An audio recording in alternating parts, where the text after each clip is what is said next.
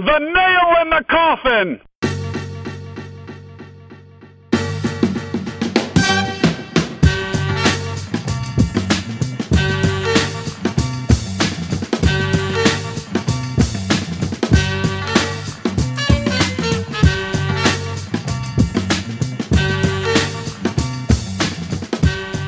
Welcome to the Nail in the Coffin. It's episode number 86, an unplanned episode, but these are the things you got to do when Kyrie Irving gets traded by the Cavs. It's a done deal. Trav, how are you feeling right now, bud? I've been better. That about sums it up? Yeah, I think that about covers it. Been a hell of an episode. Talk to you next week, Tino. We're going to try to give you a little bit more than that. To help us get through it, though, we got our old friend Mark Mazzaros joining us as well. Mez, thanks for coming on in a pinch here. Thank you, gentlemen. You threw out the Mez signal, and I was ready. Always appreciated.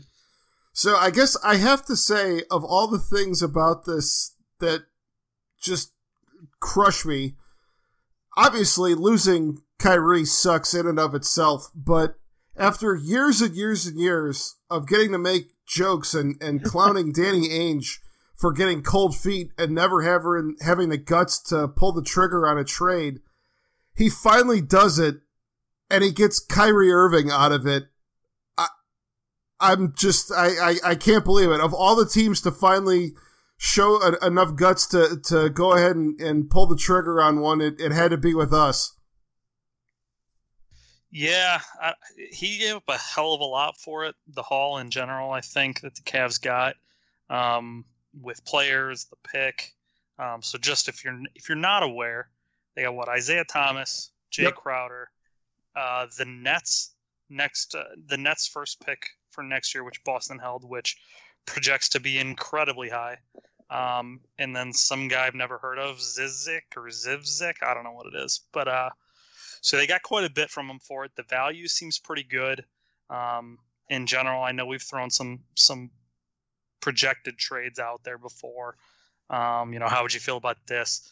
I think this has to be fairly high up there, but in general, I can't get excited about Isaiah Thomas. I just can't. Beyond that, I think it looks decent on paper. It also saves them a ton of money in luxury tax space. I'm not concerned about Dan Gilbert's luxury tax bill, and I know you're not either.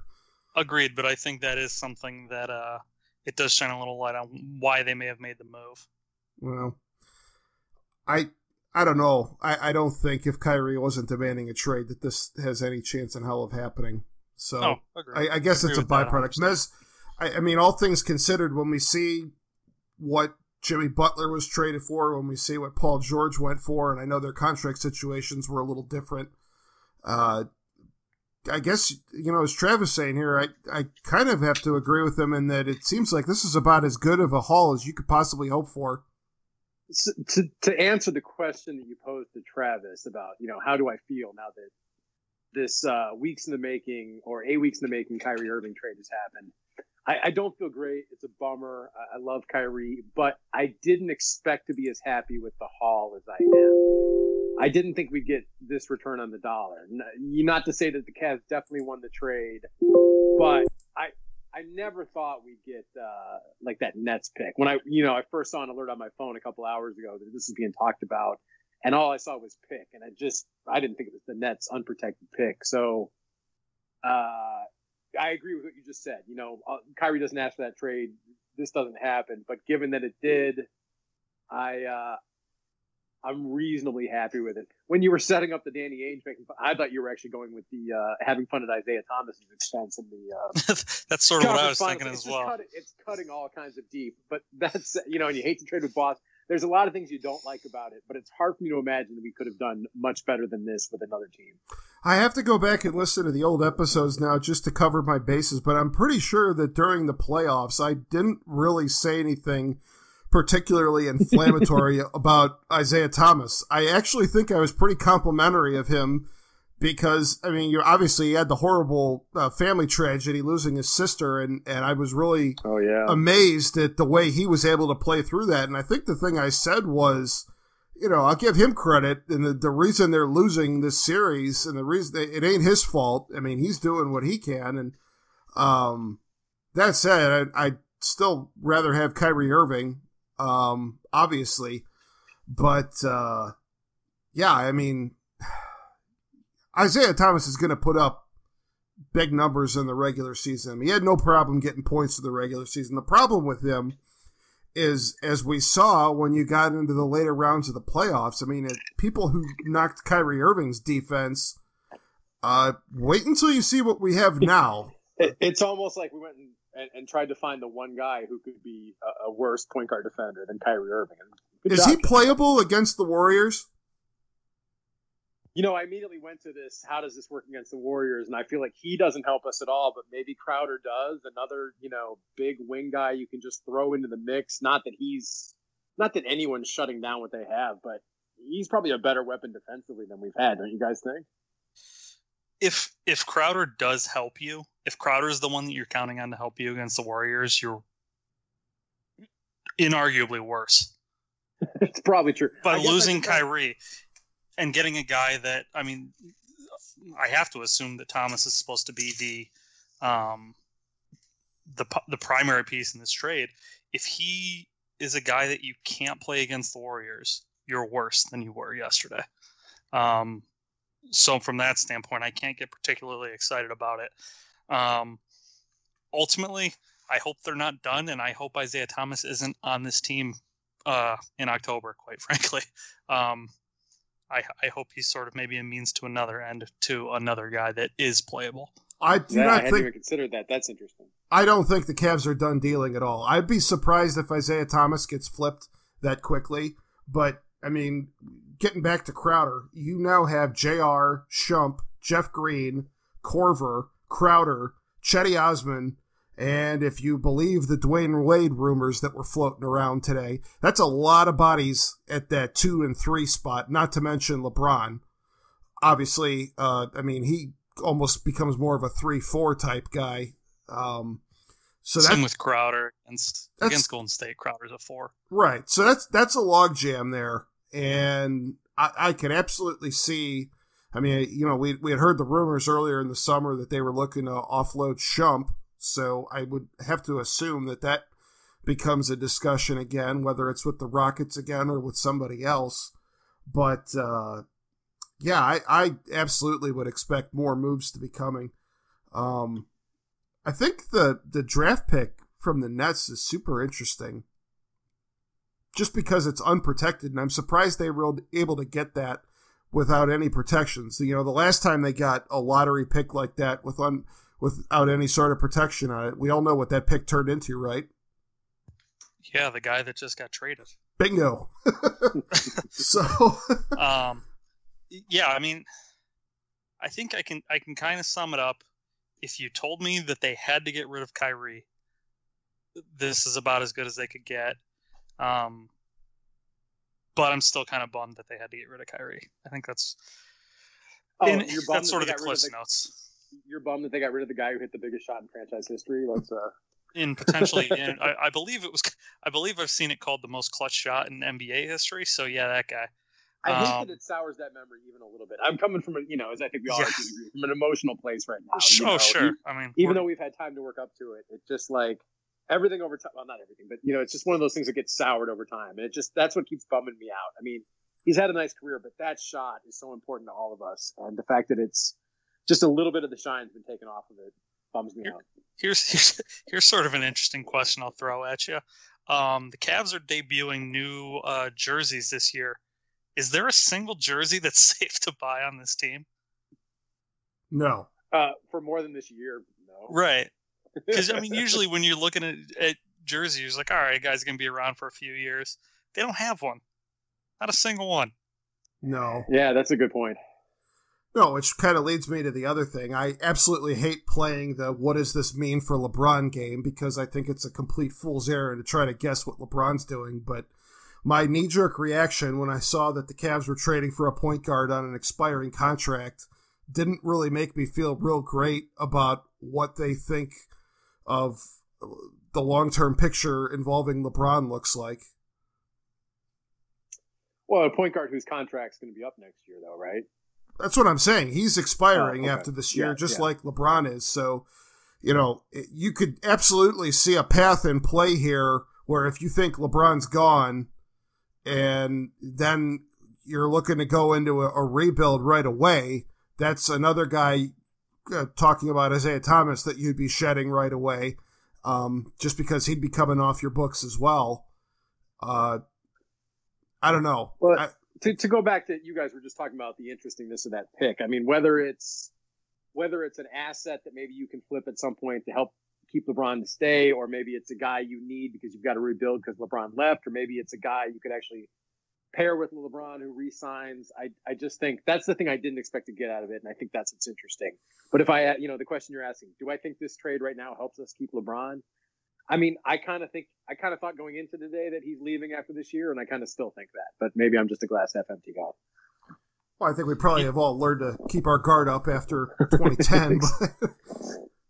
Yeah, I don't know that there's a move that they could have really made that would have impacted LeBron one way or another. Honestly, I don't think he really cares that much. If Kyrie Irving wasn't enough to keep him here, I don't know that anyone else is going to. All the deals they've been talking about too are pretty short term. Guys with 1 or 2 years left, and I just think LeBron's going to do what he wants to do, and he probably hasn't made. He probably leans one way or another, then switches, but it's hard to feel real good that he'll be back a year from now. No, I completely agree with that. I mean, obviously you hope that he is, but you can certainly understand, given the way things have unfolded here over the past few months, especially that the possibility of him not being here a year from now is certainly in play. As far as that pick goes, just as we talk about all the potential trades that could still come, I think it's entirely possible that pick is not even the Cavs' property before the season starts. Ooh, that's a hot take. Yeah, give me a scenario here. Well, I mean, if you're saying you think Isaiah Thomas could get turned around and flipped, I don't see why you couldn't do the exact same thing with the Brooklyn pick.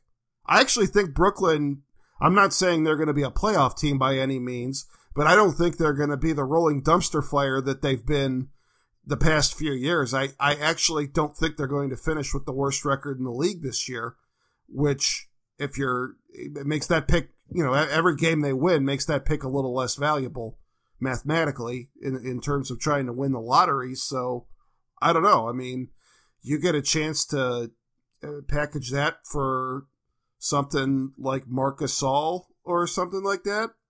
I don't know. That to me is a conversation worth having. I was talking to a buddy of mine who's a big believer with this Cavs team that the regular season doesn't mean a whole lot. He's not going to live and die with any one game, which I think is sensible. But he's ready to live and die with every Brooklyn Nets regular season game, and I think that is sensible. Well, and you're going to have to probably start paying attention to college basketball a little more closely because, I mean, this is going to be the first time in 4 years or so that we actually have a pick worth, looking at. So... yeah, I got to figure out who the next Anthony Bennett is. I got to start watching. Christ. Something too soon? To your point, though, Tino, about them moving that pick before, if they're not 100% positive that LeBron's coming back, they can't deal that pick. That's totally fair. But, I mean, at the same time, consider who's owning this team and ultimately calling the shots on things. There's a guy that's damn the torpedoes full speed ahead. He's it. Yeah, I suppose so. I just, when I first saw the trade, my first instinct was, well, they don't think LeBron's coming back. So they're starting to build assets and they're almost in like a rebuild mode without really tearing it down. They're going to give themselves, a solid chance this year, as solid as any. But they also don't want to do what they did last time, which was when LeBron leaves, they got very little, to show for it and rebuild with. Yeah, that's the thing. They would basically have if it comes to that doomsday scenario again, the one small silver lining on all of this, I guess, is that you would basically save a year on your rebuild, because they had to bottom out for an entire year after that, and kind of go through that whole year after LeBron left before Kyrie came in, and you could basically skip right past go and collect $200 and start the rebuild right away. But man, I don't know. Go ahead. That speaks to why, at the end of the day, I like this trade, given that we had to do something. I think it's got an eye on not dropping off much this year, an eye on the future. Like you guys said, probably an eye on saving some luxury tax. It probably does a lot of things. Now, I'll be interested in rumors that come out maybe over the next couple of days about other deals that were maybe on the table, and maybe some NBA teams will leak some things that aren't exactly true. But I'd be interested in any deals that would have been unquestionably better this year. And then I think you can have an interesting discussion. But for a trade that does a bunch of different things, I think this is it. Just from the Celtics perspective, I think it's pretty interesting given the war chest of assets they had to work with. And when you look at the hauls that, or I use that term loosely, but the returns that Chicago got for Jimmy Butler and the Pacers got for Paul George, it feels like to get Kyrie, the Celtics really had to pay a premium, and they could have gotten either one of those other two guys for less. Oh, absolutely. For sure. I think the Cavs were maybe in probably a little better position than a lot of people gave them credit for, because, with Kyrie being on a 2 years left on his deal still, Kyrie can say whatever he wants. They didn't have to do anything. And I think they said, hey, if you want him, we're listening, we're open for business, but it's got to be worth our time, and it's got to, it has to be market value. And I think that's pretty close to what they got. I don't know. In general, I think in the NBA, the team that gets the best player wins every trade, which they did not do in this case. But I don't think they were going to anyways. No. I mean, this was the quintessential making the best of a bad situation. I will say, I think it's kind of comforting, at least in a little bit, to, immediately go on Twitter and look at all the NBA people and for once see it, when it's your team that has to ship the superstar out, not see everybody immediately say, oh my God, that's all they got for him. The general consensus I've seen from people outside of Cleveland is that the Cavs did really well with the return that they got on this. So if this is the big first trade that Kobe Altman's made as the GM of the Cavs and the real big first crossroads that he's at, I guess it's encouraging from that perspective. But man, just all this, we're trying to put a happy face on it, but of all teams to have to know that going forward, we're going to have to watch Kyrie Irving in his prime on the Celtics just absolutely guts me. I'm not sure, other than the Warriors, if there's a team I'd have wanted to see him go to less. Yeah, agreed. Who's ready for opening night? Boston or Cleveland? Yeah, that's going to be interesting. TNT, I think, right, guys? Oh, of course. LeBron covering Kyrie the whole game? Nah. Oh, LeBron will be up for that game. I'll tell you what. Like Kyrie won't. Are we actually going to get give a shit LeBron in the regular season this year? Yeah, game one. I think for that game. Game one. That's it. And every time they play the Nets. I was just going to say, somebody else made that joke. I said, I don't care if it's the 10th game in 11 nights. When you're playing Brooklyn, LeBron better play that game. LeBron's playing, yep. I didn't think this was the case before today, but this season, whatever it will be, it will not be boring. We're going to have growing pains all over again, all these different parts. Who knows what will actually be around when they start, but I don't know. It'll be appointment viewing, I think. Very fair. So, all right, favorite Kyrie memories with the Cavs? Obviously, we've got Game 7 of the Finals from 2016. What else you got? I'm really bad being put on the spot, but what did he drop against the Spurs? And was it 54 a couple of years ago? Yeah, I want to say 56. Yeah. Yeah, that was incredible. My memory is just bad with these kind of things, but lots of memories. The 40-40 game he and LeBron put up. Oh, yeah. that Spurs game in the regular season, that was the first year when LeBron came back. That was one of the first times I think we saw that really kind of had that, like, man, this guy's got the dog in him. He could really be a championship caliber player, and I like both of those picks. The one that for me, there's two of them for me. The Christmas Day shot over Klay Thompson this past winter, I thought was awesome. When he came back up the court sneering, that was just fun. And absolutely, Game 5 of the Eastern Conference Finals this year against the Celtics, when they had already lost Game 4 and they fell behind. It was Game 4 against the Celtics because they had lost Game 3 and then they fell behind by double digits to the Celtics, and everybody's wondering what the hell's going on. LeBron gets in foul trouble, and it looks like the Cavs are on the verge of having the wheels fall off, and Kyrie just took it upon himself to go into overdrive mode and put up 40-plus in that game, and being there for that was something really special. And I think that just in general, just kind of feeling like what that night was there, you could just kind of see a future of, him getting handed the keys to the kingdom. And, you just, all the quotes you saw from LeBron over the last couple of years, just kind of grooming him to be the guy to take over the franchise. And that, I know everybody's going to go nuts on opening night, and you're going to be plenty of people booing him at the opener when he comes in with Boston, and you're going to see all the Facebook stuff about screw this guy, he's a quitter, he doesn't want to be part of our team anymore, and blah blah blah. But I can't help but feel sad more than anything else about the way all this played out. Would have been easier not to boo him if he had gone to the Timberwolves or something. So it's a little trickier now, I gotta say. Very true, very fair. Yeah, and I gotta watch fucking Isaiah Thomas. I've been making a joke for 2 hours that during this podcast looked up and realized it's outdated because he's a free agent. But I was really relieved that we didn't take back Tyler Zeller in this deal. Can't lose sight of that. Well, thank God for small miracles. Exactly. You can never be too careful. No. All right, boys. I think I've said about all I could possibly say on this. Anything else that you want to throw in? Nah, I think that about does it. Fair enough. Sad day. Could have been worse. Agreed on all fronts.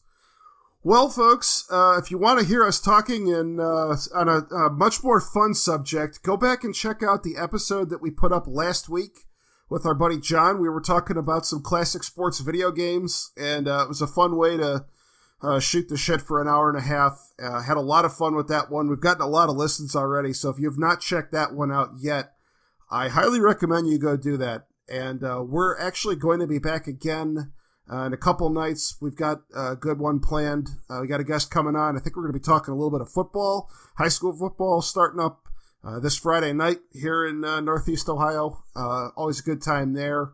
So if you've not done so already, go subscribe on Apple Podcasts or Google Play if you're an Android user, or we're on Stitcher as well if that's your pod listening app of choice. Go like our Facebook page, facebook.com/thenailpodcast. And if there's any other old apps that you want to catch up on, you can always stream all of our old apps on our website, thenailpodcast.com. Boys, thanks for getting together on short notice here. Appreciate it. Happier days are ahead for the Cavs again, hopefully. For sure. Thanks for having me, guys. Fingers crossed. All right.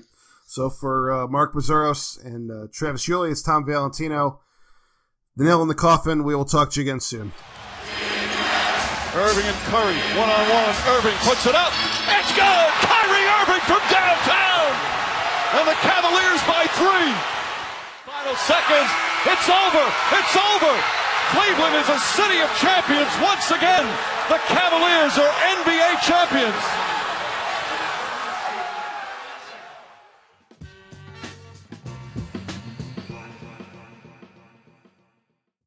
Get ready, race fans, because the ultimate NASCAR experience is about to hit the airwaves. Welcome to Pit Pass NASCAR, the podcast that takes you deep into the heart-pounding world of NASCAR racing. Join us each week as we bring you closer to the NASCAR action with exclusive interviews and all the news and rumors you need with your favorite drivers, team members, and industry insiders. So whether you're a fan of super speedways, short ovals, or road racing, or you've just watched Talladega Nights, Pit Pass NASCAR is the podcast you've been waiting for. Get ready to fuel your passion for NASCAR like never before. Subscribe now to Pit Pass NASCAR on your favorite podcast platform or head to evergreenpodcast.com and get ready to join us. Launching in the fall on Evergreen Podcast Network. Follow us on social media at pitpass_NASCAR to stay up to date with everything you need to know about the podcast.